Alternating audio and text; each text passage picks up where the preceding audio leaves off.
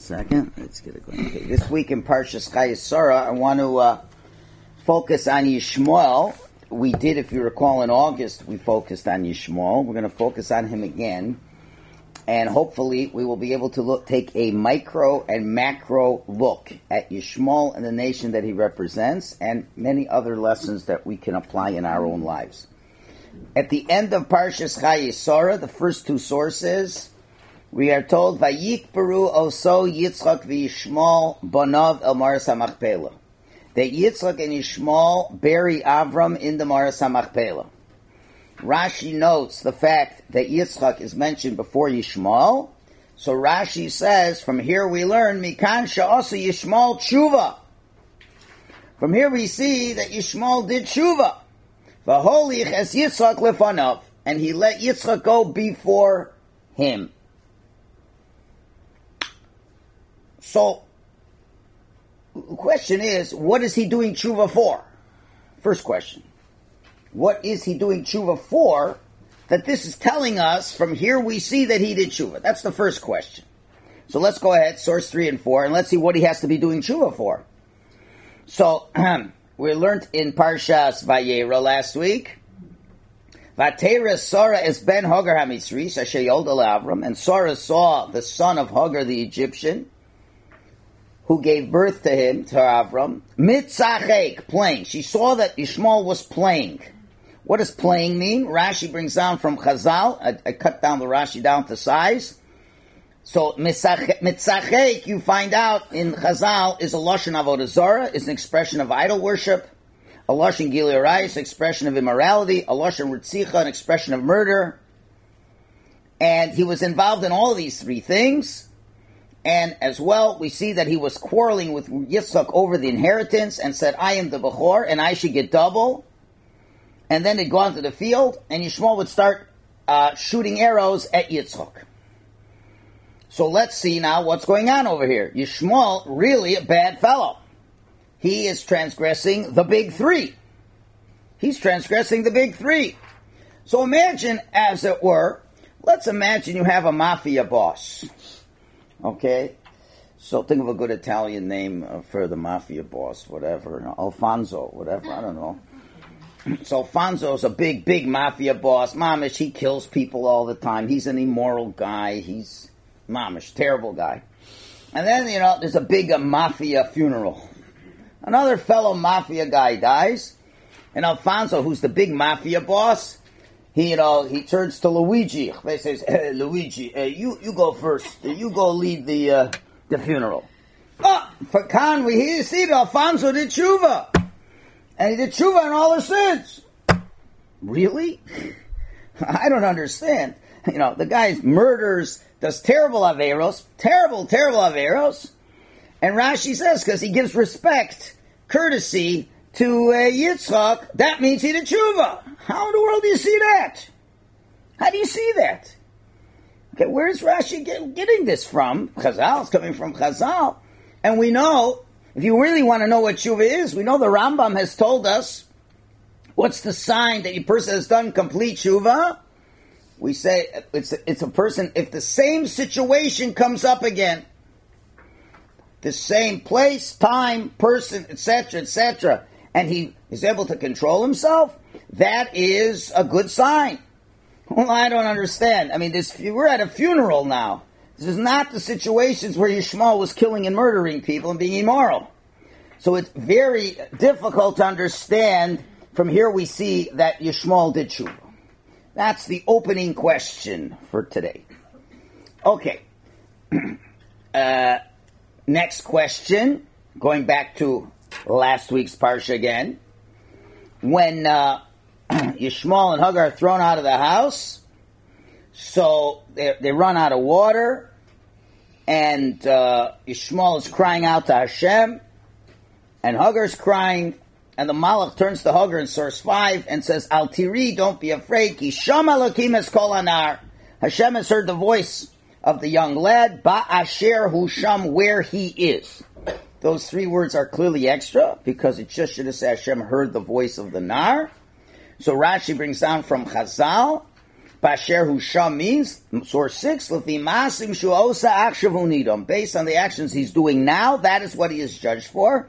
And not what's going to happen in the future. What's going on over here? Nebuch Yishmael, he's mamish dying. And Hashem is having compassion. And Hashem wants to do a miracle for Yishmael and bring him a spring of water. Comes along the prosecuting angels, and they say, Master Universe, he who in the future is going to have descendants that are going to kill your children through thirst. You're going to create a well for him now? That was a famous story when the Jews went into Golus, and they were passing by their cousins. They say, oh, they're gonna be nice to us. And the Bnei Yishmael gave the Jews lots of salty fish to eat, so they wouldn't be hungry, but they got twice as thirsty. It was time for a thirst. They didn't give them anything to drink. So we're cruel. So you're going to let this kid live? And Hashem responded, Achshav mahu. What is he now? Tzaddik or Rasha? Now don't read the rest of the Rashi. Don't look. What is he now? A tzaddik or Rasha? You give me the answer. Rasha, right? Now, remember, Sara was mitzachek, right? Doing all 3 cardinal sins. It's the next day, he's thrown out of the house. Not a lot of time to have any changes, yes? So the answer should be, what is he now? You should say Rasha. What did the Malachim answer? Look in the Rashi. Amalot tzaddik. He's a tzaddik. How did you say he's a tzaddik? Rashi told us a few psukim before, he does the 3 cardinal sins. How do you say he's a tzaddik? Amar lahem, so Hashem says, okay, now that you agree he's a tzaddik, Hashem agrees. So lefi ma'asav shel achshav anidono, I judge him based on his present actions. And that's what the pasuk means, v'zeo basher husham. And that's what it means, basher husham, where he is now. Pilaploim, how could you, I understand, okay, he hasn't murdered Jews, okay, because there aren't any Jews to murder. I mean, not to the extent that his descendants would. Now, what's going on over here? That's the second question. Someone's got to keep track of the questions so I don't get lost like last week. Okay, let's move on to the next source. Source 7. So, okay, so the miracle happens, he has water, and a few psukim later, it says, Vayosh vayeshev b'midbar paran. Yishmael lives in the wilderness of Paran. Vatikach lo ima isha meretz Yisrael. And his mother finds him a wife from Egypt. Now, without looking at the Rashi source, says, why does he find him a wife from Egypt? Just give me a simple Balabatisha answer. She was Egyptian. So, be with your own kind. I don't know what we need a Rashi for, but Rashi comes along and says, Mimkom Giduleh, from the place she was brought up. Okay, that's obvious. Shenemar, because it said, V'lo shivcha mitzvahs, and she had an Egyptian maidservant. But now Rashi throws in one of these great Talmudic aphorisms. Hainu d'amri inchi, this is what people say. Sorok chutra lavira, throw a stick up into the air, and then aikre koi, and then it'll fall back and stand on its element. What's Rashi telling us, this aphorism? Throw a stick in the air, it falls back. What's Rashi? What do you need this whole Rashi for? That's question number 3. Okay, now let's back up to the end of Parshas Lech Lecha, right before the Bris Milah of Avram Avinu. And Hashem tells Avram, you're going to circumcise, everyone should get circumcised, it's going to be a covenant between me and between you, etc., etc. And then he says, I'm changing your name to Avram, I'm changing your wife's name to Sarai, and now you're going to have a child, and you're going to call him Yitzchak. Wow! And then, source 9, Vayomer Avram, Elokim, Hashem says, Avram says Hashem, Lu Yishmael yichya lefanecha. Oh, that Yishmael might live by your favor. What does he seem to be saying? He says, okay, it's great news, I'm going to have Yitzchak. I wouldn't mind if Yishmael would take over. I wouldn't mind if Yishmael would take over. Now, with this, there's 2 ways of looking at this line that we have to ask questions on. Number 1, I don't understand. Your wife, Sara, and you've been davening for so many years to have a child. Hashem now says, you're going to have a child. You're going to have your own child. And Avram is kind of saying, well, not such a big deal. If I have Yishmael, that would also be amazing. Like, how could he hurt Sara by still insisting that Yishmael should be the heir? A. B. If he says that Yishmael should be the heir, must be he thinks Yishmael is capable of being the heir. I mean, Avram is not delusional. He knows exactly who Yishmael is, and he feels Yishmael could be the heir. So much so, let's look at the next source. In the next parsha, when the three guests come, he gives the cattle to the lad. It says, and who is the lad? Elanar ze Yishmael. And Rashi says, Lechancho b'mitzvahs, to train him in religious duties of achnasas orchim. So obviously, he felt that he was a good boy. Now, he got circumcised at 13. So let's try to understand something here. So at 13, Hashem tells him, you're going to have Yisrael. He says, listen, I wouldn't mind if Yishmael be the heir. That means he really feels Yishmael could be the heir. And he indeed gives Yishmael a mitzvah to do right afterwards. Now, let's think about this. You know, there's always something we always say, but there's another part we always forget to say. We almost could be guilty of fake news, where you omit certain critical points. You know, everyone makes a big deal about Avram. Avram, oh, he was 99, he circumcised himself, and he ran to do the mitzvah of Nosas Orchim. That's all true. Wait a minute, how come we don't have anything nice to say about Yishmael? Yishmael was 13, okay, he's not 99, but you take a 13-year-old and circumcise him and see how active he is on the third day. And his father says, here, go and shech the cattle. And he runs to shech the cattle too. How come no coverage on Yishmael? So we're guilty of fake news. Right? Omitting very important things, no?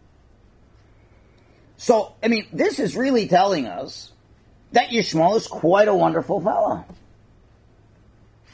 No, nothing bad about him. He's good. He's really good. Avram is convinced he could be the heir. He's willing to get circumcised. Remember, did Esav get circumcised? Hello? Esav did not get a bris. Why? When he was born, he was red. They thought he was hemophiliac. We don't know what. So, okay, we're not going to circumcise. We'll wait till he's 13, like we did with Yishmael. He was 13. He said, okay, now it's time to get the circumcision. No, I don't want it. Yishmael said, okay. Shmuel's a really good boy. A budding Ben Torah. So the question is, so what happened? What happened to Yishmael? By the time he's thrown out of the house, at most, he's 18. At most. It could be maybe a little more. I don't know exactly, but, you know, somewhere between 15 and 18. What in the world happened to this kid? That he turned into... How did he go off the derech? Okay, that's the real question. Okay, it's okay. Let's move on. The Masachek happened between 15 and 18. Masachek was after 13. Masachek was after 13. Look at the order of the stories. The end of Lech Lecha, he gets a circumcision. The middle of Vayera is Masachek. Okay, let's move on. Source 11 and 12. At the end of last week's Parsha, the beginning of the Akedah, Vayash came Avram Aboker. Avram gets up early in the morning. Vayachavosh chamoro. He saddles his donkey. Vayikach eshnei naravito. He takes two lads with him. V'es Yisrael and Yisrael his son. Who are the two lads? Says Rashi, Yishmael and Eliezer. I don't understand. Yishmael got kicked out of the house. What's Yishmael doing back in the house? Just happens to come back. Oh, now everything got better. How did everything get better? Oh, what's going on over here? This is many years before Rashi says, Mikan we see he did Shuvah. Right? Kedes Yitzchak. Yitzchak's 37. Yishmael is 51. Avram still is going to live another 38 years. That Rashi tells he does Shuvah 38 years later. So, who invited him to the party? And if he was, why was he invited to the party? To the Akedah. Okay, these are the Yishmael micro questions. Now let's move on to the macro level. Source 30. Interesting Gemara in Sanhedrin. Gemara in Sanhedrin tells a number of stories where enemies of the Jews went to Alexander the Great to have complaints against the Jews. Now remember, Alexander the Great, when he was controlling the entire world, and Israel, even though we had a Beis HaMikdash, we were a vassal state to the Greeks. So it says that the Bnei Yishmael and the Bnei Keturah came before Alexander the Great, and they said, Eretz Canaan Shalonu v'Shalachem. The land of Israel belongs to us, it belongs to them, the Jews. And they bring up proof from this week's and next week's Parsha. It says, Ve'ela told us Yishmael ben Avram. It says, and these are the descendants of Yishmael, the son of Avram. And then in the beginning of next week's Parsha, Eila told us Yitzchak ben Avram. So, just like Yitzchak's a descendant of Avram, so is Yishmael a descendant of Avram. So the land belongs to both of us. So the Jews sent Gevia ben Psisa to defend them. And just skip a little bit down into the source there. So he said, so where are you bringing your proof that the land of Canaan belongs to both you and the Jewish people? He said, from the Torah. So he said, okay, I'll bring a proof from the Torah too. So what does he do? He brings some psukim at the end of this week's parsha. It says, Vayitein Avram es kol asher lo Yitzchak. He gave everything that he had to Yitzchak. Ulebnei hapilakshim, and to these children of the concubines, which were to Avram, Avram gave them gifts and sent them away. So he says, no, what would you say over here? In the case of a father who gave a document of bequest to his sons during his lifetime and sent some of the sons away from the other, doesn't he mean to say that that son has no claim against the other sons? The father himself divided his problem before in his lifetime. In other words, Avram himself sent them away. What are you draining me a cup? So there's two questions of this Gemara. Question number one is, the proof that they're bringing is only that Yishmael should have a chelik in the land. So what's Keturah, the sons of Keturah, mishing around? There's no pasuk that says that they, Ela told those Keturah, whatever, the sons of Keturah. A. B. Why did Gevia have to find a proof from this week's Parsha? What about the entire Sefer Dvarim? All over the place says that the land is given to you, Bnei Yisrael. That's it. Why are you bringing this pasuk? Okay, that's a macro question. Now there's another interesting question. Right at the end of this week's parsha, it tells us about how old Yishmael was when he died. It says he lived 137 years. Right at the end of the page. So Rashi flipped the page. He says, why do we got to know this? Why do Torah have to, do you think the Torah always tells us the ages of Rishonim? Do we know how old Esav was when he died? No. I mean, if you really look about it, who do we know who was not a Jewish tzaddik that we know their age? What do we need to know his age for? So Rashi gives us a brief answer.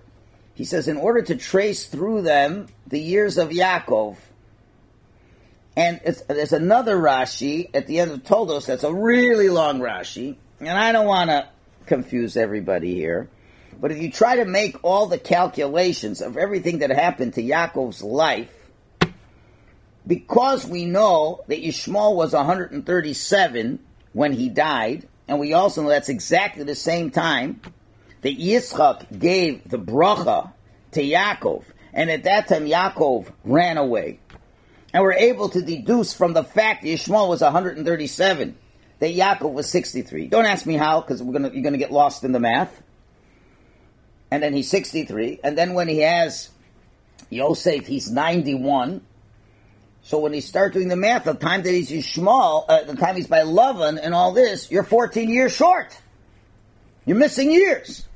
Now we know that only because it says Yishmael was 137, and therefore we're able to know that Yaakov was 63 when he went to Lavan. And when you calculate it, we're missing 14 years. From here we learned he was in Yeshiva Shem Vever for 14 years. So therefore, without knowing that Yishmael was 137 when he died, we wouldn't know this fact.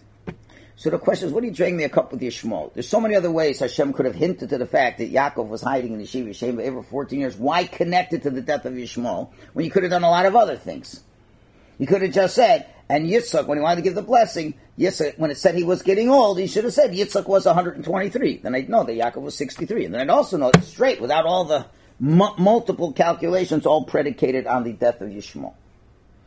Why do you need to know that? Is that enough questions to keep us busy? Okay. So let's develop an answer, starting with Yishmael, and then expanding on to his descendants. So let's go back and analyze this Yishmael over here.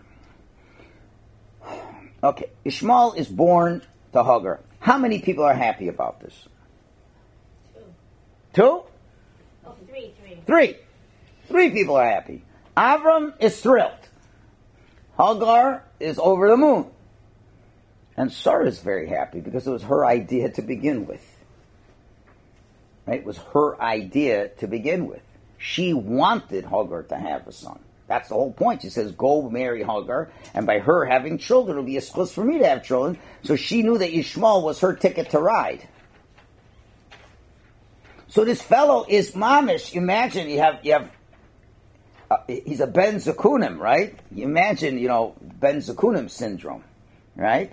But he's got three parents who are doting over him. How many of you can say that you had three parents that were giving you love and attention for the first 13 years of your life? Yeah? So, and he's probably getting good chinuch. He's getting good chinuch all around. And, as we said, he's told about the bris milah. No problem. He's going to have a bris milah.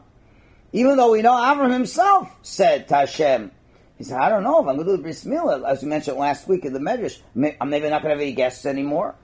No, he did it anyway. Yishmael did it anyway. Yishmael's running around for the guests. Yeah, Avram's being machanechem. Everything's going amazing. So he's saying, so what happened? Well, let me take it a step further to make it very clear.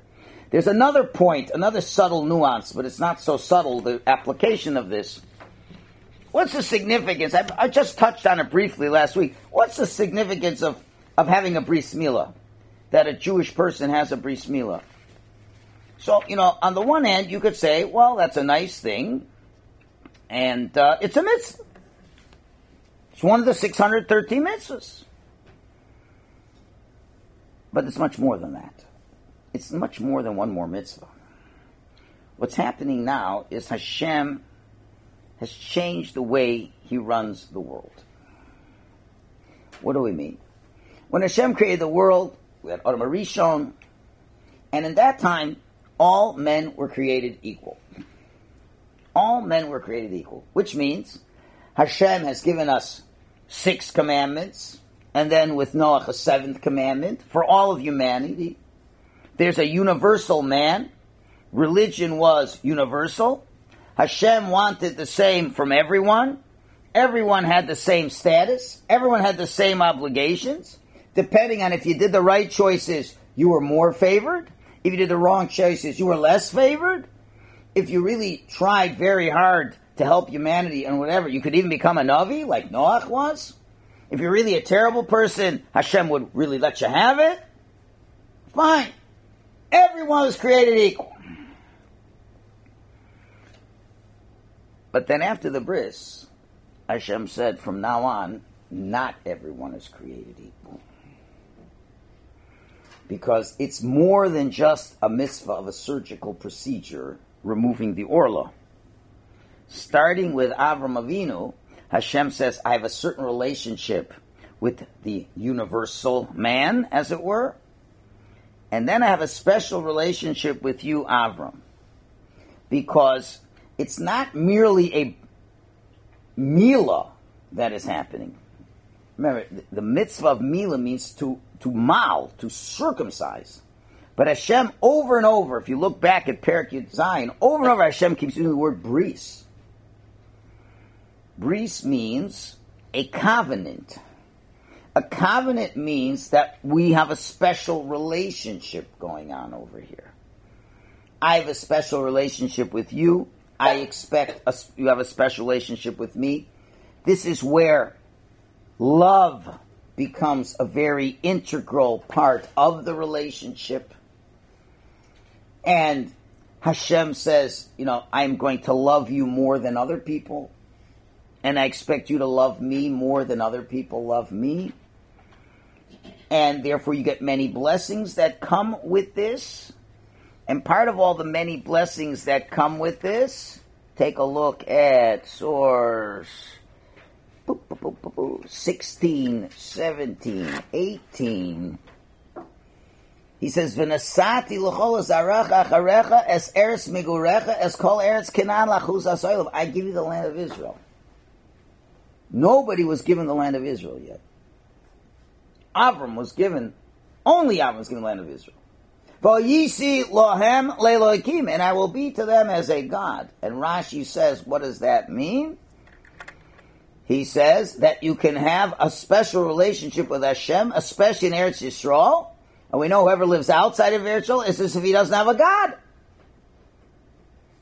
So this isn't just merely, you did an extra mitzvah. As Jews, there's all kinds of religions in the world, and Jews have their thing that they do, different than other people do.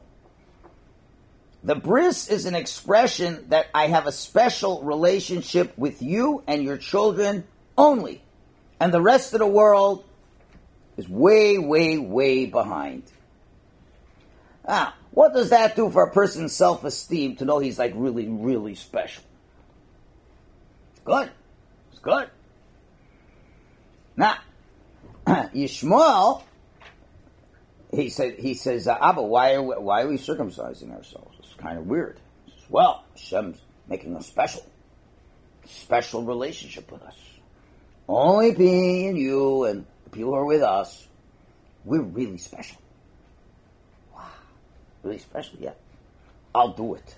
I'll circumcise myself because I want to be part of that special group. And then he's running to do chesed. Wow. Self-esteem? Okay. But there's a little part of this whole discussion that Avram most likely did not share with Yishmael. And that's source 18 and 19. In the midst of this discussion that Hashem's only telling Avram, Hashem says, Aval Sara ishtacha yoledes.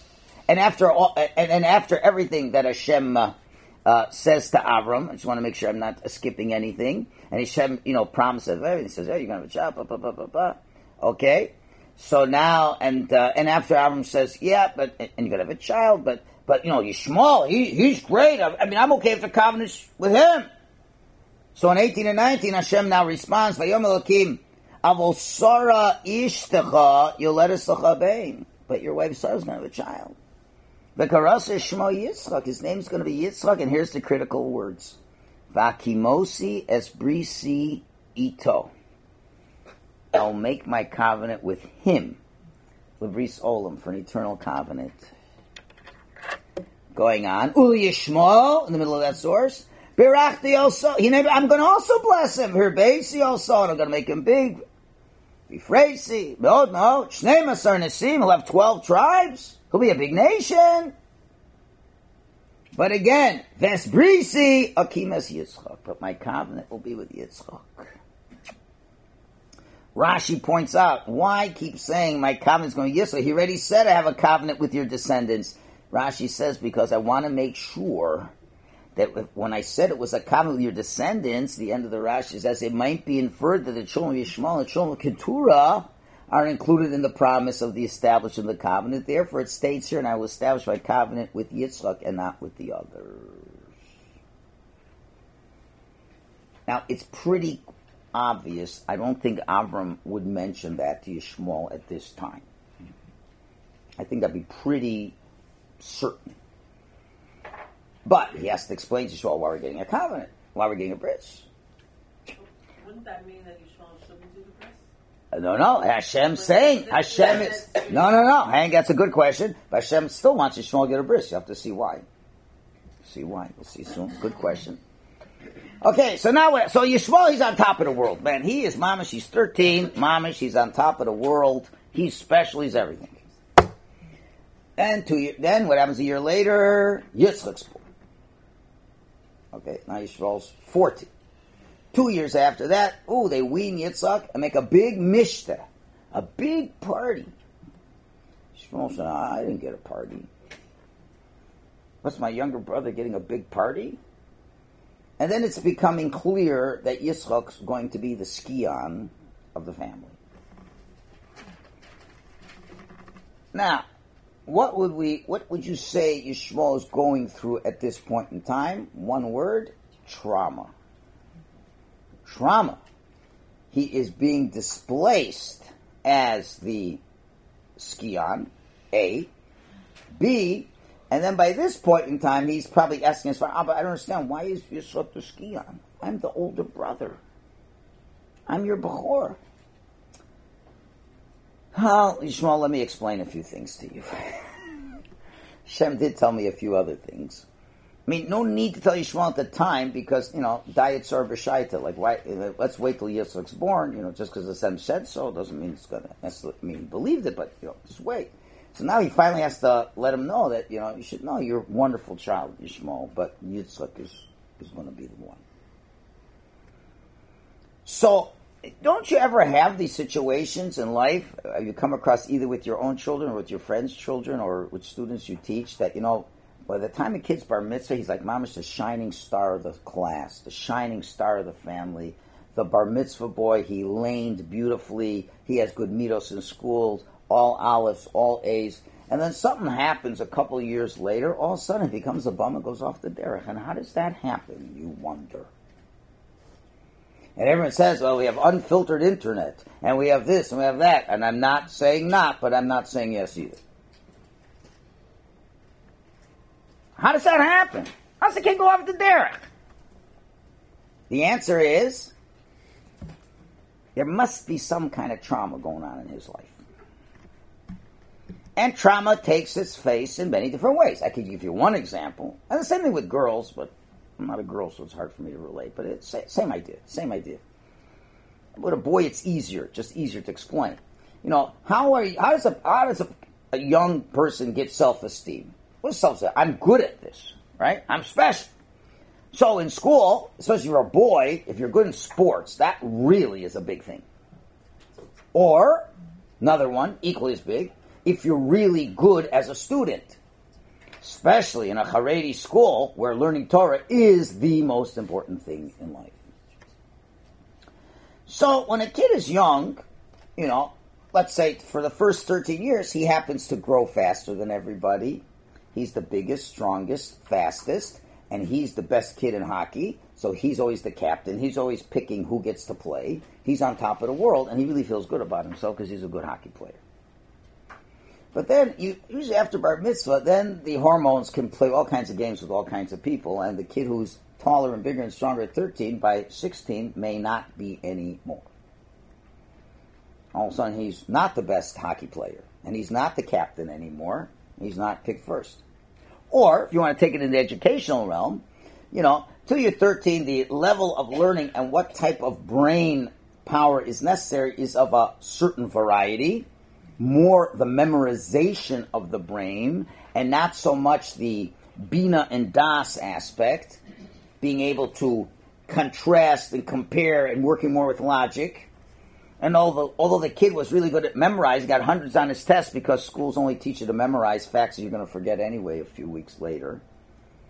But all of a sudden, when you got to really start learning Gemara seriously and halt cup in a sugya for 3 pages, and the kid's just doesn't have that kind of brains, and all of a sudden in Gemara he ain't so good, and unfortunately yeshivas, they value your worth from the Hanhola down in terms of how much good you're at Gemara, because if not, you're an abject failure in Yiddishkeit. Even though they don't say it like the way I said it, but they say it the way they behave. And all of a sudden he realizes he's a loser. He's never going to be an important person in the Jewish people. Because he really, this is Gemara. Yeah, when you grow up, you're going to learn Gemara. You're going to go to yeshiva, you're going to learn Gemara 12 hours a day. And then you're going to go to yeshiva after high school. And you're going to be in kollel. And all these things. And what are we doing? Just learning Gemara all day long. So now, was that kid not in trauma? At 13, he was such a wonderful kid. What happened? Don't blame the internet on it. It's an easy excuse. And Rosh Yeshivas love to play the internet card. They should be moichel me for me criticizing them. Why do you think they're going to the internet? It's because you set up a system that makes him feel like he's a failure. And he's going through trauma. When a person is going through trauma, what does he need more than anything else? What's trauma a result? It could be any kind of trauma. It could be any kind. Let's say you have a nice boy and he's 15 and his father gets killed. Lowland. You took all that trauma. Part of life was I have a daddy. Daddy takes me. We play. Daddy we learn. I mean, I got no father. So the way life was here was good, and now it's gone. That's what trauma really is. Life isn't going to be this way anymore. And now you don't know where to find yourself. So now you're going to look to find yourself somewhere else, aren't you? That's normal human development. People are social people. People want to feel they have a purpose, right? And as long as you were good at sports or good in school or your parents loved you and you had your place and everything's fine. When you have your place, people generally don't look to get in trouble. Generally speaking, the child who's good in school and is always good in school. The child who has friends and always has friends. The child who's always good in sports and is good in sports. The child who has loving parents, all these things. He ain't going to the internet. He doesn't need it. Because he's very happy where he is. You just have to make sure you don't have any really stupid mistakes. But he doesn't have a taiva to go on the internet. He doesn't have a taiva to get drunk on Purim. Or every Shabbos, rather. Purim's the exception. You can get drunk on Purim. So where is that coming from? Because they don't feel they have a place. So they figure, okay, you know what? If I start drinking, that's a really good place. I don't feel the pain. And there's a chevra of guys who drink. And I'll be cool in that way. I'll be a connoisseur of single malt scotch. And now we can even move on to marijuana. Now it's legal. And that's going to be my place. I'm a very attractive girl or boy. And there's a whole world that appreciates good looks. And I'll be accepted for my good looks.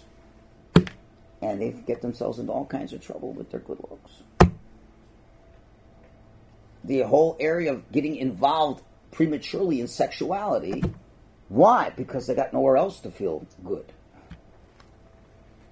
You follow what I'm saying? And of course, what about a world of crime?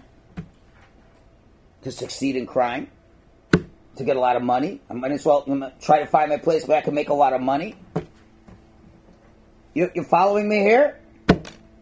So when a person goes off the derech, or does even the 3 cardinal sins, more often than not, it's a result of trauma that happens. So doesn't Yishmael fit the trauma card really well? Everything that he has, the rug is pulled out from under him. So he can't find himself. He can't find himself. And the whole rest of the world, remember, you told me I was special, Abba. Now you're telling me Yitzchak is more special. So now what's going to make Yishmael feel good? Well, let me try with the rest of the world. What's the rest of the world do? The rest of the world, they kill, they this, he must have been strong and handsome and all the other things, skillful. He's good with an arrow, bow and arrow. So he's going to live his life that way. Now here's the real question. Okay, you with me so far? So he's off the derech. You should give this shir to every Rosh Yeshiva you know. And they're going to mach it vek in the first 5 minutes. But anyway. Okay, so what did I say? So he's off the derech. So the child goes off the derech. Here's the question. Is he a tzaddik or is he a rosh? So, if you're a Rosh Yeshiva, standard Rosh Yeshiva, he's a Rosh. Throw him out of my yeshiva, I don't want nothing about it. It's your problem, it's not my problem. You see, Hashem disagrees with the Rosh Yeshivas. He disagrees. Oh, wait, one more thing. So, he's been trauma, yeah? He's in trauma. He's in real trauma. And then what happens? The father, who loves him more than anything in the world, throws him out of the house. Sara loved him too. Don't make a mistake for 1 minute that Sara loved him too, but she had to make a tough decision. You'll see in a minute why, and really because she loved him, she did this, you'll see. So everybody 2 out of the 3 who loved him threw him out. Now he's got his mother.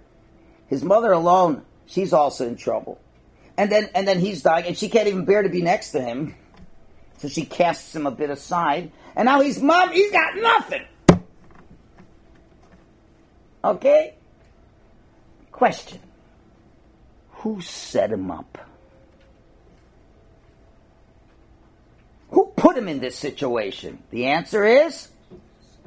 Yes, what? Hashem!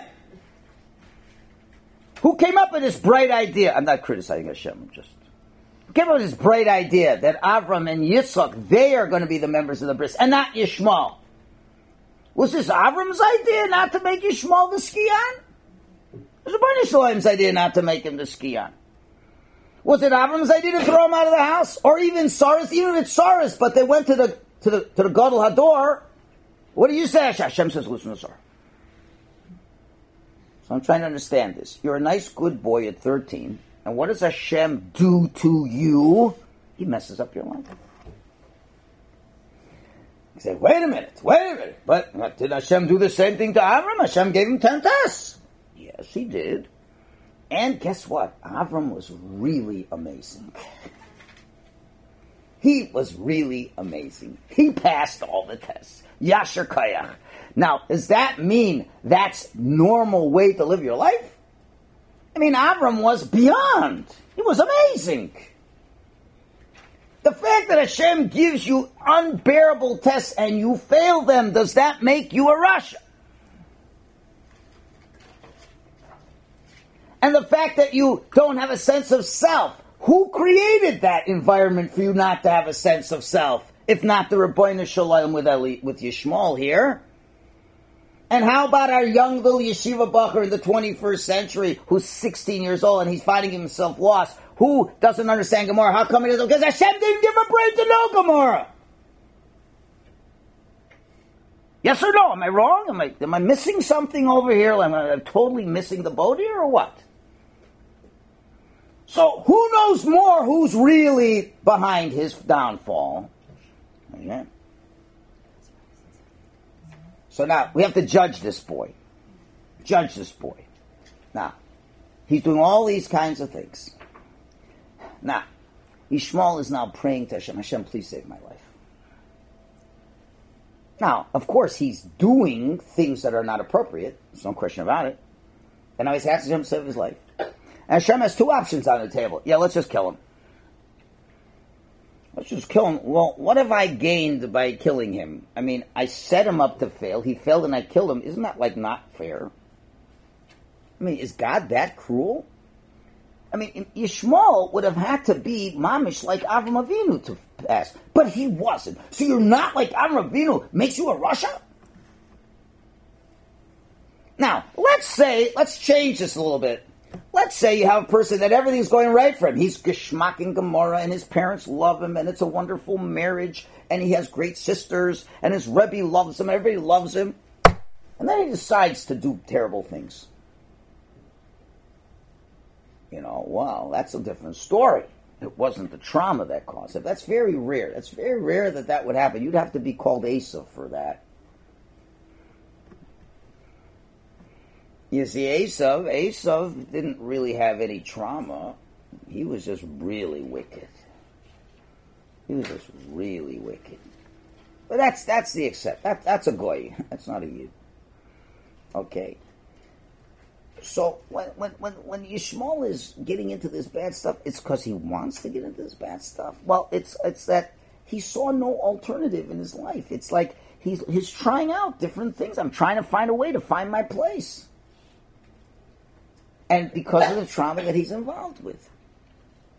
So, how could you say, now the question is, live or die? Live or die. It's like, this is a case like he's being brought to the court. The court has to decide, for the sins he did, should we kill him or not? Well, if he's guilty, he's Rasha. Tzaddik can also mean tzaddik ba'oso din. A tzaddik in this judgment. We have to judge if we kill him or not. Was this what we would call something self-initiated that brought him to this? Now look carefully at the words of Rashi now, backing it up to source number, I don't remember it is now, 6. Yeah, 6. Look what Rashi says exactly. Lefi masim shu'oseh achshav hu nidan. He's based on the actions he's doing now in a state of trauma. He is judged. So Hashem says, there's no way, according to a Torah court, that I should kill him. I'm not saying what he did was good. I'm not saying we're justifying what he's done. But I know more than anybody else that I brought it to him. Okay. So now Hashem figures. So now Esav is at the lowest spot. He's like Mamash off the derech, lowest spot. Mamash, let's say contemporary, kid took drug overdose. He's in the emerge. That's how far down it goes. Yishmael is thousands of Jewish boys and girls today. Thousands of them. It's all just different ways you get into trauma. There's all kinds of ways. And technology doesn't help it at all. So is the internet the problem? The internet just becomes one of the options. You don't think kids went off the derech 100 years ago? 200 years ago? They also went off the derech. And they went to whatever was available then. To say we aser these things doesn't help the problem. If you would just try to understand the trauma they're going through and to lessen the trauma for them and to help them find a place within their trauma, they would never think of going to these places. And, you tell the guy who can't learn Gemara, and say, I'm a nobody. I want to know, do they say, you know what? It could be Gemara isn't for you. I think you should join Hatzalah. What do you think being on Hatzalah does for your self-esteem? You save people's lives. You know what? I see you like to use your hands. And if a Jew has a clogged up sink on an Erev Shabbos, the Goy doesn't really care who says it comes on Monday, but you're a Yid, you want to come, and you'll come even Erev Shabbos to fix the sink. You know what chesed you could do by just being an honest plumber? You know what kind of Kiddush Hashem you could make by being an honest plumber, not overcharging people, and really wanting to fix it so it stays fixed for a long time? You could make a bigger Kiddush Hashem than many boys studying in yeshiva. Somehow nobody ever thinks of saying those kinds of things. Because it doesn't pass that you should be plumbers. Okay, anyway. So what we got, Yishmael's at the bottom. Now we got to see, can we get him out of there? Okay, so now we understand why our kids are at risk, why they go off the derech. How are we going to get them out? Number one, Hashem said, you know what I'm going to do? When's anybody recognized this guy lately? I'm going to recognize him. I'm going to make a miracle just for him. So even though maybe nobody cares about him, but he knows that I care about him. What does that do for your self-esteem when God does a personal miracle for you? Okay, so it could be that, would it be any different that if, the kid got thrown out of school, he has nowhere to go, and this balabas sees the guy and says, I'm going to take an interest in you. Why don't you come and work in my plumbing store? And I'll teach you the ropes. Wouldn't that be a miracle? A stranger says, I heard this kid's off the derech. Here, come on, we'll work as a plumber. I'll teach you the tools of trade. 10 years from now, you'll make a good parnasa. Okay, so Hashem does a miracle for him. And now comes the next thing. Hagar realizes what the problem is. So what does Hagar do? He has to find his place. So maybe you don't have a place in being the Jewish people. But maybe you do have a place amongst non-Jews. Is it such a terrible place to be? So what does she do? She finds an Egyptian girl. Now you understand what Rashi is saying over here. Now Rashi isn't just throwing in some nice aphorisms. Rashi is saying, where am I? No, where is it? You know what I'm looking for. Yeah, number 8. Throw a stick in the air. Obviously, married Jew, because he used it. Throw a stick in the air, and it will fall back to its element. Let's find a place where he'll find some success in life. And he can find success as a non-Jew. And now we have to bring in another little knetch that's very important to fill in the gap over here. So somebody asked, what did Hashem bother giving him a bris milah for? The answer is, it's very interesting. It seems that there's 2 aspects in the mitzvah of milah. There's a mitzvah of milah, and there's a second aspect, the bris. And it's possible to have a milah and not a bris. And that's what Yishmael had. As you see, interestingly, in the Rambam, source 23, Rambam says in Laws of Milah, Amru Chachamim shebnei Keturah, shem Sara shel Avram, sheba achar Yishmael v'Yitzchak chayovim b'milah. Bnei Keturah chay b'milah. But there ain't no bris with them. And now the Bnei Yisrael mix up Bnei Keturah, they all are chayv b'milah on the 8th day. Do Arabs do circumcision? Yes. So what's happening here, it appears that what Hashem was doing, even at the time of the Milah, Hashem was saying there's going to be 3 types of human beings on the planet. You have the regular Bnei Noach, who have rational laws of social order. That's all they have. No relation with Hashem. No specialness at all. On the other extreme, you have the Bnei Avram Avinu, who are members of the covenant of the bris with Hashem, who have a very, very special relationship with Hashem. Polaric, extreme, she'ein kamo. And then you got the Bnei Keturah, the Bnei Yishmael, who have the milah, but not the bris. They're not one with Hashem, but they're more special than other Bnei Noach, because at least they've done something to perfect part of their body and have the potential to be less self-centered because they've reduced the pleasure from part of their body. Although they're not part of the bris and the covenant, you follow? And they could serve as a great bridge between the extremes that exist. That's Yishmael. Maybe that's your purpose in life. Okay. How would they do that? What? How would it expect them to do that? Wait. How would they build the bridge? How practically By would the, they be the well, bridge? they're the bridge because, let's put it this way. Honestly now, does the secular world believe in God? Secular meaning our secular No, world? the secular world. Okay, we're going to divide the world into 4 parts. Jews, Muslims, and the rest. Because Christians aren't different than atheists. Because Christians have corrupted the concept of God. They believe in shituf God, there's partnership, there's 3 parts of God, this and that, it's all not our God. It's all not our God. Okay?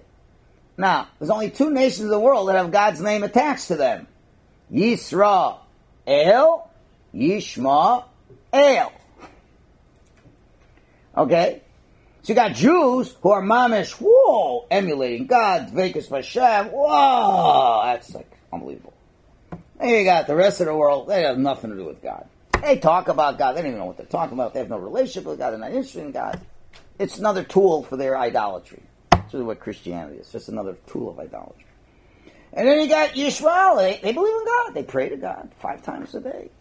Okay, they've made some mistakes in applying it, but they too believe that there is specialness in the world. You see, it's very interesting. When you are told that you are special, sometimes it's very hard to take that. And that's a big problem with secular Jews. They can't stand being known that they're special. Right? It helps when somebody else that's not as special as you agrees that there's a concept called special, and that's the Arabs. Because they understand there's number one is the Jews, number two is the Arabs, and then the rest of the world. And it's good that you got a lot of Muslims there. We got billions.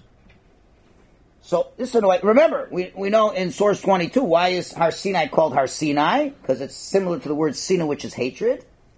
So why do you think it's Sinai? Because once we accept the Torah, and now the whole nation, it's now affirmed in front of the whole world and everybody that we are the chosen people. They hate us for that. They hate us for that. All right? Now you can understand why Aaron didn't want to get the Bris Milah initially. So I don't understand. I'm supposed to promote you. You're going to now tell me I'm special? I'm special? And I'm going to invite people and say, hi, Mr. Not Special. I'm special. Want to come to the house? Get out of here. He said, don't worry. Even though you have it, I'll work it out. Don't worry. But you see, this is what Yishmael's destiny would be. To be the non-Jew who is not as special as a Jew, but can be a special non-Jew. And frankly, if a non-Jew really davens to Hashem and believes in Hashem, Muslims, mamish, believe in our Hashem. They do believe in our Hashem. Totally they believe in our Hashem. However, they haven't worked through certain other issues. Okay? So this is now the game plan. So where are we up to now? So how is Yishmael getting any better? Well, Hashem did a miracle for him. You're special. His mother, Hagar, very clever, understands, find him a wife. Now I understand why Sara wanted to kick him out of the house. Because that'd be the best thing for him.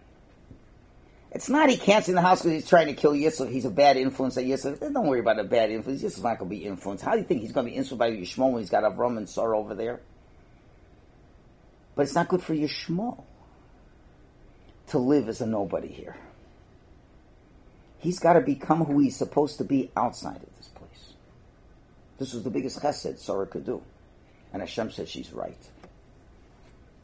He's got to find his place. Okay. So now Yishmael is feeling a little bit better. Okay. But still, you can imagine, okay, he maybe doesn't want to kill Yitzchak, but he probably has resentment. Because after all, if it wouldn't be for Yitzchak, I would have been that. So now we have another important Rashi, which is where 20 and 21. Last week's Parshas, before the Akedah. Vayhi achar hadvar ma'ela was after these words. Velokim nisas Avram. Hashem tells Avram. What does it mean? Vayhi achar hadvarim ha'ela. Rashi brings down second opinion. After which words? The words of Yishmael. Shei mispor al Yitzchak. He boasted in front of Yitzchak. Why? I got circumcised at 13 and I didn't protest. What do you have to say to that, Yitzchak? When you're 8, you had no say in the matter. I understand I got kicked out. I understand this. I understand. But you know what? I still resent the fact that, I did something that was something you didn't do. He says, okay, let me ask you a question, Yishmael. This is before I say the next part of the Rashi, so you understand what Rashi is really saying. Okay, you did that, fine. You should only ask a question. So you were able to give up one piece of your body for Hashem. What if Hashem would tell you to die for him? Did you be ready to do that? Die? Yeah, die. You finished. I don't think so. Now read the rest of the Rashi. Rashi said, you think to intimidate me by mentioning the loss of one part of your body? If the Holy One, blessed be you, were to tell me, sacrifice yourself to me, I would not refuse. All of a sudden, Yishmael realizes, now I understand why I'm not the Skion. I'm not the Skion. S-C-I-O-N. Skion means you're the big one that's taken over. That's a fancy word. Okay? So, you see, but he would never have been able to makabel those kinds of words when he was still just thrown out of the house or in the house. Okay? So now he's beginning to say, yes, Yisrael's the kind of guy who will give his life up. I'm not. So therefore, I understand why I shouldn't get it, and I understand why I can still be a good person by believing in Hashem and being a good second-class citizen, as it were, amongst the non-Jews. I'm still better than the rest of the non-Jews. And that's my job, to be the bridge between this great nation and these lowly people. But then again, he could have still said, well, that's talk. Talk is cheap. Now, Avram's well aware of everything that's going on in his house. And we don't know exactly when this conversation takes place. But one thing's for sure, the Akedah is connected to it. Why? Because Avram says, Yishmael's, getting a little better, And now Avram is told by Hashem he's got to do an Akedah. He says, Yishmael, would you like to come and go on a little camping trip with us? A little trip with us? Why? Well, whenever you do something, you got to remember there's more. It's not just about you. Imagine when Avram gets this, the Akedah, this traumatic for Avram. I'm going to kill my son. Not kill my son. He get into himself. But Avram realizes, it's not just about me. It's about Yishmael too. You have to have presence of mind. Yishmael, I think it'd be a good idea. You came along with me with Eliezer. So you'll see, indeed, that Yitzhak is 100% prepared to kill himself for Hashem. And now there's nothing to be jealous about anymore. And now the trauma is completely over. When did he come back? Not clear. But clearly this discussion was before the Akedah. The Akedah is a result of this. But the way we're working things here, obviously it's to show Yishmael where he is and where he isn't. Okay, and then they come down the mountain afterwards. And then it says, beautifully, they're all going together. All of them. First going up, Avram and Yitzchak, v'yelchu yachtov. But the third time, Yishmael is able to go hand in hand with Yitzchak. Because you could do something I couldn't do. You can be a Rosh Yeshiva, and I can be a plumber. Okay? So now, let's go back to our original question. Yishmael did tshuva, yeah? How do you know he did tshuva? We asked the question. How could you say he did tshuva? He did 3 cardinal sins. Just like Yitzhak go in front. That's tshuva on 3 cardinal sins? But no, it's like unbelievable. The Rambam says, same place, same situation, everything, and he's able to overcome. Okay, so he tried to kill Yitzchak. What, right? Now, of course, why was he doing that? Because he was in trauma. Okay, so how do you know you're a real Baal Tshuva? Either you stop what you were doing beforehand. Now, here's the critical point in the steps of Tshuva over here. The steps of Tshuva, you're getting into places you shouldn't be going into. Now, if you're just looking at what you're doing, that's not really going to be Tshuva. Tshuva is when you're really looking at what's the real source of the problem. The real source of the problem is I'm in a place I shouldn't be. I'm not in any place. So the first step to tshuva is let me find the place that I'll feel good in a healthy way, the way Hashem wants me in this place.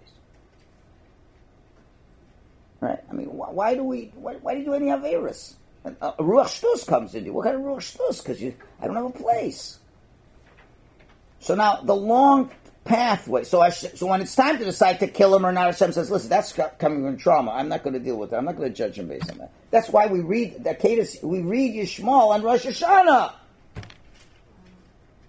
On Rosh Hashanah, because Hashem judges us. And no, He's not going to judge us for what we're doing under trauma.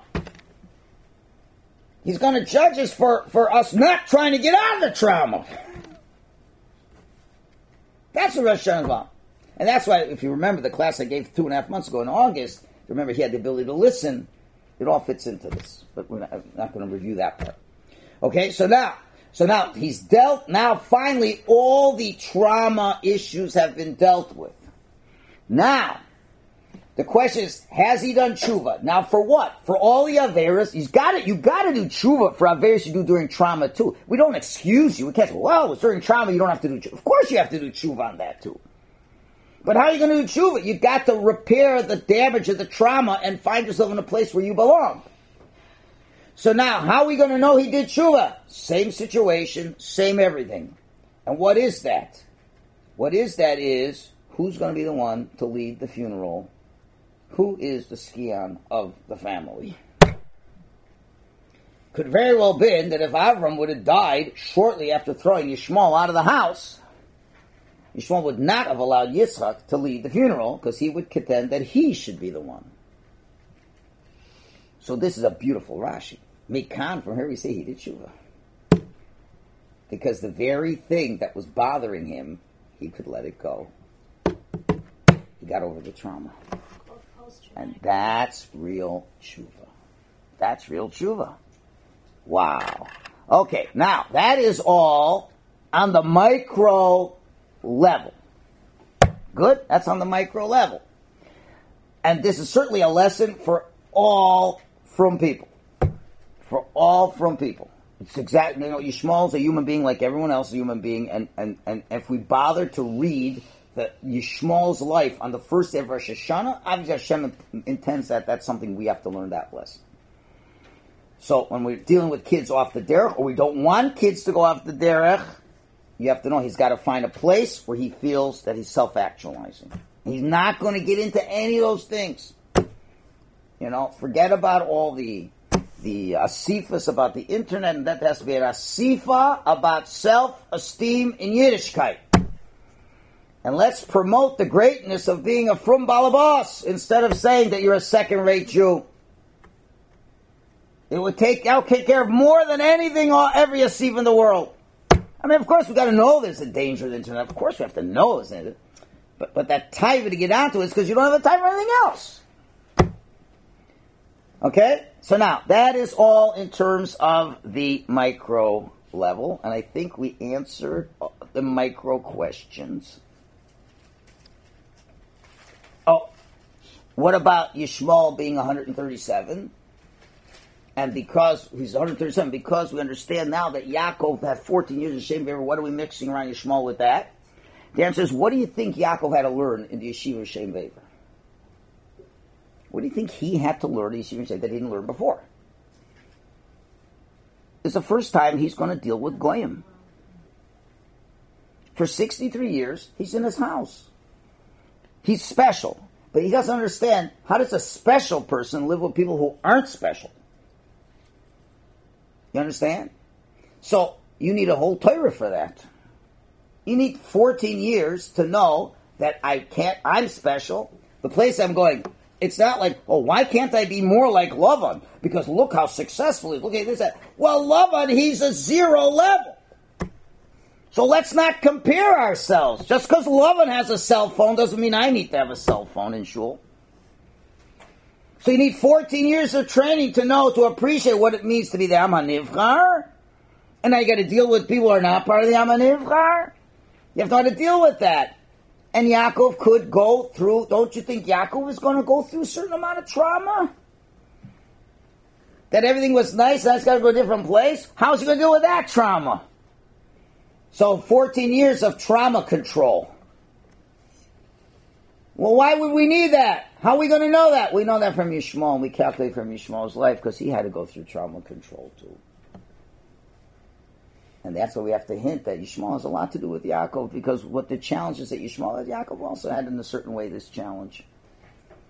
Okay, that's all on the micro level. Now, the macro will not take nearly as long. Now, let's try to understand this. So Yishmael could come to terms with all this. Now, Yishmael, I'm sure he has trouble. He tells him, I just want you to know, this is the way life is.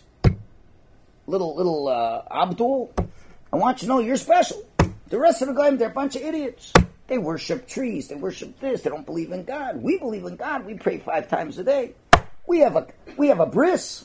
We're not as susceptible to the stupidities of the rest of the world. We even have potential for a little bit more shleimus in our gashmias.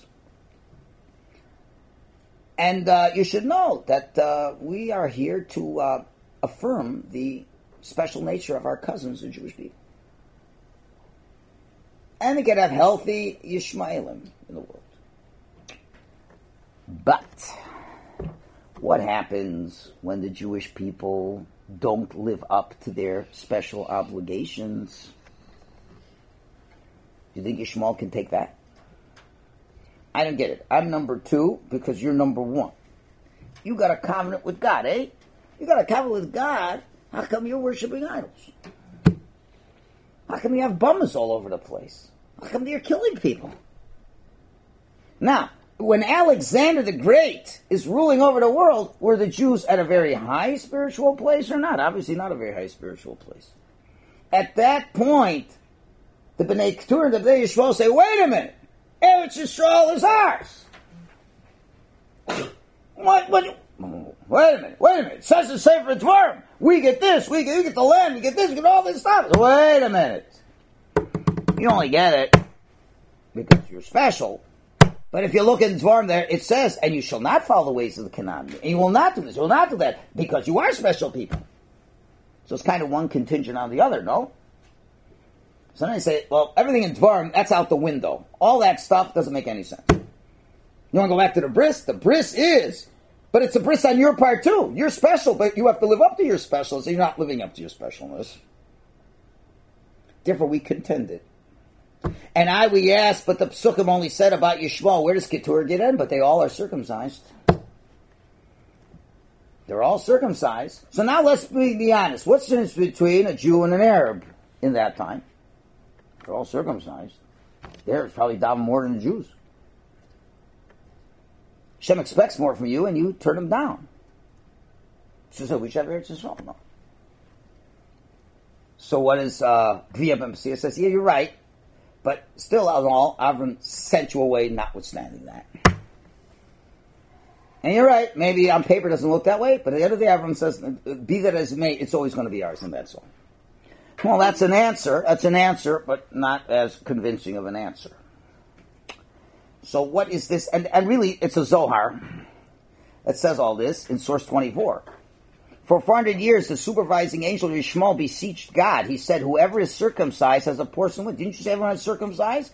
God said, yes. Well, Yishmael is circumcised. How come he doesn't have a portion with you like Yitzchak? And Hashem replies, this one is circumcised properly, the other one's not so. Also, this one does it properly on the 8th day. But then the angel said, but despite all this, even though he is circumcised, he gets no reward? So God responded by distancing the children of Yishmael from himself in the upper worlds. In the upper worlds, you're going to have no shaykhs with me, Yishmael. You don't have this kind of relationship. And he gave them a portion below in the Holy Land because they are circumcised. In the future, the children of Yishmael will rule over the Holy Land for a long time, and while the land is empty, meaning empty from people, empty of Jewish merits, just as circumcision is empty and without completion. And they will hinder the children of Israel from returning to their place until the merit of the Holy Land runs out. What's the Zohar really saying over here? Zohar is saying, it always doesn't bother the question why Hashem gives so much hatzlacha to the Arabs. Saudi Arabia, Qatar, all these places, they're multi-billionaires. Where's this coming from? You know what? Because they have an amazing schus. They have amazing schus. They believe there's a concept of chosenness. And the rest of the world doesn't believe that. Now they're supposed to use it, and they would use it if there was some, for the benefit of the Jews, if the Jews had earned it. And there's different kufas in history where the Arabs were kind of friendly to the Jews. The Muslims at a certain kufa were friendly to Jews. And then there's certain kufas where it's not. So, but they have a gewaltige schus, because they are more than your regular non-Jew. They believe in God. They believe there's a kind of specialist, and therefore if Jews say we're even more special, it's believable. But there's one thing Yishmael couldn't take, he could ever take. Now, Yishmael was lucky. Yitzchak was always deserving. But now when he sees that children of Yitzchak are not deserving, then he says, now I don't get it.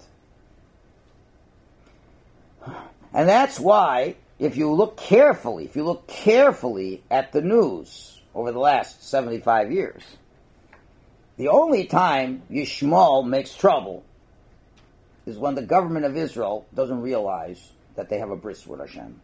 And they make laws that are anti-bris. I don't mean anti-bris circumcision, I mean anti-bris. As long as there will be gay parades in Yerushalayim, Yishmael has a reason to be upset. Why do you get Israel? We don't even have gay parades. We even cut off and kill the gay people. We have sense enough that they're not to be given credence. So we're going to go, what are we going to do about Eretz Yisrael? Eretz Yisrael. What do you mean we got to so? We got to just not have them have a reason to be jealous of us. That's all. If they're not jealous of us, it's not a problem. Okay? Did I answer all the questions, or is there something still missing? Right? So now, I just can't let this go by without mentioning just one little other point over here. So want to know, how do we deal with the Arab problem? The Arab problem is as long as we behave as the Anshe Bris with Hashem will put in the minds of the Arabs to not make any trouble. That's all. That is, Yishmael is very capable of accepting his second level status as long as you are deserving of your higher level status. So people are kind of upset and sad, what happened in Pittsburg. Being all these different reactions. We have to have more security. Using it as a political, even the Yidden. So we don't want Trump coming to our show. So you got to understand, it's this worst act of anti-Semitism in the United States ever. Okay, so it's the worst act of anti-Semitism. Where? In a shul. Why in a shul? And I don't want to get into the fact that they were Reconstructionists and they're conservative, because you could turn around 3 years ago, it was Har Nov. So it's like Hashem takes the two extremes. When Hashem does that, it means the two extremes and everything in between. Okay, let me ask you a question. I mean, the Muslims aren't the greatest people in the world. I understand that. And I understand it's a terrible thing. Now, you look at it from a non-Jew's perspective. Like, if a guy, let's say, Lamushal, the guy went into in Las Vegas and he just kills people before a rock concert. That's also terrible. But there's something that, anybody says, but in a synagogue, that's disgusting. A synagogue should not be involved in these kinds of things. I mean, they're praying to their God. How terrible could that be? I mean, a rock concert, okay, we're not minimizing anybody's death, but a rock concert really wasn't such a chashuv thing. At the end of the day, it's not the most chashuv thing in the world, even if you're a goy. But when you're going to a house of God, how could you dare bring guns in the house of God? Okay, that's true. I'm not minimizing it. I just want to ask one simple question. It's one simple question that no one's going to want to hear. Let's say 95% of synagogues, Orthodox, Conservative, Reform, or Reconstruction. What's the decorum in the shul? What's the decorum? The decorum, general 95%. Okay? It's a balagan. It's a balagan. 95%. Yeah, you'll have a kollel here. But mainstream Orthodox shuls. Even in kollels, I've seen balagans. Not in Toronto. I've seen balagans going on. So, wait a minute. Why aren't people yelling and screaming for the balagan the Jews are making in the shul? All the Kiddush clubs that are going on in many, many shuls. We got rabbis who can pride there's no Kiddush club, but they all walk out during your speech. And they're talking during the whole time. Isn't that like about the worst chil Hashem you could do? No? Isn't that? I mean, of things called chil Hashem, wouldn't you call that like the most amazing, outstanding chil Hashem? A place you're supposed to talk to God, fear Hashem, show reverence for the Rebbeinu Shalom. We have a special bris. We have a special bris. We have a special bris, and comes Shabbos to get to be with Hashem. We shmooze with our friends. Right? So, what gives you the right to be protected when you pray to Hashem? It's almost like when the Jews had the Beis HaMikdash, they did all these affairs, they said, no way they're going to destroy our temple. Hashem said, you wait and see. You got to be awfully scared. I don't want to scare you, but I will. I don't have time. I can't go more. I need another 25 minutes. But you got to know what's going on in the United States. If this election goes to the Democrats, it's taking us one more step to Nazi Germany. I have too many riots to this. It's ridiculous. Since Trump lost the election, they've dropped, there's no such thing as civil law anymore. And it's not because of him, it's because the Democrats, they're not getting their way that they had for the last 50 years. Now, what made people say it'll never happen in America because it's a democracy? You haven't seen a democracy in the last 2 years, have you? You had a democracy, they voted in, and they rejected it. And they've done everything they can. And just like the Nazis had their, what was their propaganda called? Just propaganda? They had a special word? I don't know. A special propaganda arm. The entire media is the propaganda of the liberal governments. It's mamish, lies. And when Trump says fake news, he's 100% right. They're mamish lying through their teeth. And he was responsible for those Yidden to get killed. Are you out of your mind? He has grandchildren who are Yidden. How can you make him responsible? He's the one who put the embassy in Yerushalayim. What's going on over here? Do you understand that the United States, land of the free, home of the brave, is not the land of the free anymore? Because when the liberals lose, they don't lose taking it kindly. The Republicans lose. They weren't happy with Obama, but they didn't make riots all over the place. We say we disagree. We'll do what we can to disagree and this and that. But we're not going to intimidate people. We're not going to go to Republicans and taunt them and throw their hamburgers out the window when they're in a restaurant. And the media says that's fine. You got to realize, so in such an environment, a guy could go and shoot somebody. You're right in such an environment. You understand that the liberals, they get into power, they're willing to have the borders completely open. That means every terrorist can walk into the country as long as you vote Democratic. That's all going to be fine. And what's going to happen when they're going to let California give unlimited health care for all the illegal immigrants? That's going to cost in the billions of dollars. Who's going to pay for that? You know who's going to pay for that? It's all going to be legal. It's all going to be legal, just like it was in Nazi Germany. It's called Nuremberg laws. It was legal. Germany was such a legal country. It was unbelievable. Till the end, they were legal. Civil and legal. They're going to say, if you're making such and such money through such and such ways, we tax you 95%. And it just so happens that most people who do that way are Jews. You're running, the United States is making a decision if there's ever going to be civil law again in that country. There's only civil law, right? What did Clinton say? Well, how can you be expected to behave civilly when these people have changed the way of life the way we want to live it? That's called an election, lady. When you don't allow an election to determine the results, then that is Nazi Germany. And the fact that the media is the propaganda arm of those people. We always knew that when it happened there at Yisrael, all these places did fake news against Yisrael, but you didn't have a guy like Trump to call him out on it. Now he's calling them out, and they don't want to hear it, so they want to destroy him. If they merit to destroy him, then we know we're going in the wrong direction. And what's going to happen? When Obama was the president, police get shot, no one cares about the rule of law. Now they go and kill Jews over here. One liberal, did they ever say one word of nechama to these families? No, it's all Trump. What are you saying about Trump? These people died. Where's your compassion? No, we're going to use it as a way to... What do you do? You don't do those kinds of things. You have no heart. Oh, no, we're liberal. We care about it. You care about one thing, being in power and making it into a socialist country. So then how could it be that they shoot up Jews in the shul? They shoot up Jews in the shul? And not one person of the potential leading power gives a darn about it. You follow? This is all the things that happened years before the Holocaust happened. And don't think Canada is much different because Canada gives $300 million to UNRWA, to pay for the Palestinians to get money for killing Yidden. That's where your dollars are going. But we're nice Canadians. We don't make any trouble. So anyway, what are we going to do about it?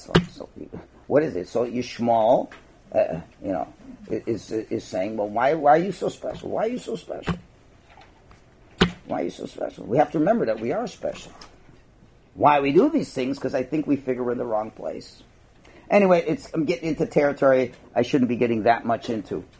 But you see clearly from this parsha, the inyan of tshuva, the inyan of not understanding what the problem is the trauma that's there, and to understand how the Muslim world will treat us to the degree that we can deal with our trauma properly and give Hashem the respect that's meant to respect. So what are we going to do about it? What are you going to do about it? What we're going to do about it is look in our own shul and say, how are we going to make a bris in our own shul?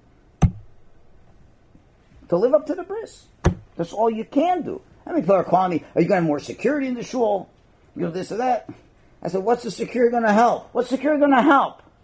You get a security guard, he shoots a security guard. In Canada, another one of these beautiful things in Canada, you don't have a right to bear arms in Canada. Do you know that? You have no right to bear arms in Canada. So now what happens when these crazy Muslims who are under the radar, when they realize there's no rule of law in the United States or in Canada, decide to kill Jews, right? Imagine if chas v'shalom, a guy came into a shul and started spraying the place with bullets. And let's just assume for a minute there was one yid there who's smart enough to know to carry a gun without telling anybody. And then he shoots the guy dead. What happens? He goes to jail in Canada. Now I want to understand, how far away is that from Nazi Germany? Then you're wondering, why didn't Jews fight back? That's scary. You know what? So I said, Rabbi, what are you going to do? I said, well, only one thing we're going to do. We're going to behave better in shul, even though we are one of the best behaved shuls. We got to behave better. That's the only thing that's going to help you. Nothing else is going to help you. But you got to mean it. You got to mean it. When you walk into a shul, there's a bris. To live with the bris. You live with the bris, Hashem will take care of everything. You don't have to worry about anything. So, but unfortunately, the leadership of the Jewish world doesn't get it. So at least in our little world, maybe we can get it. And to make something good come out of it. Okay, thank you for listening to my